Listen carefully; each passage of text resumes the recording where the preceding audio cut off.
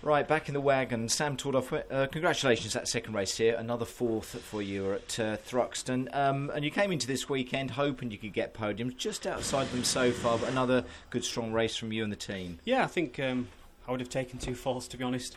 We've not quite made the podium, but we're scoring points, which is what we haven't been doing for the first 6 races of the championship. So it's all going to plan so far. I think we've had 2 solid races, very little damage, and now it's race 3, isn't it? So it's just... a damage limitation, see where we end up. What's happened on the I believe draw? they've pulled out 7, which means I don't actually move from 4th, so I stay exactly where I am. So everyone ahead of me has got slightly less ballast, everyone behind me has got a bit more. So theoretically, it doesn't look too bad on paper. Yeah. If I can make it through the first lap and settle in, we should hopefully be on for another top 5.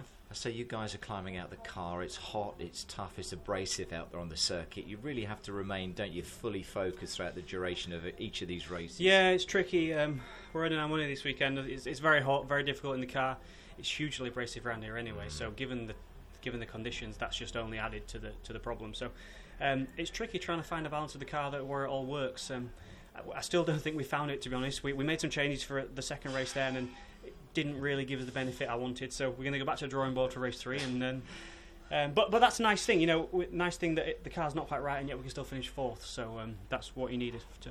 It's such a race, it's such a disappointment sometimes for you as drivers and as teams that you get to the end of a race weekend and you then all of a sudden find the thing that you would have loved to have found in FP1 or FP2 and qualifying. As such is the way with a lot of it most of the time. You never stop learning with these things, you don't, do you? And sometimes what you learn doesn't always work the next time out. So it's you're forever chasing your tail, but it's the sport that we all love and we enjoy it for what it is. It certainly is, but 2 good results and hopefully another good one to come. Sam, top man. Thank you.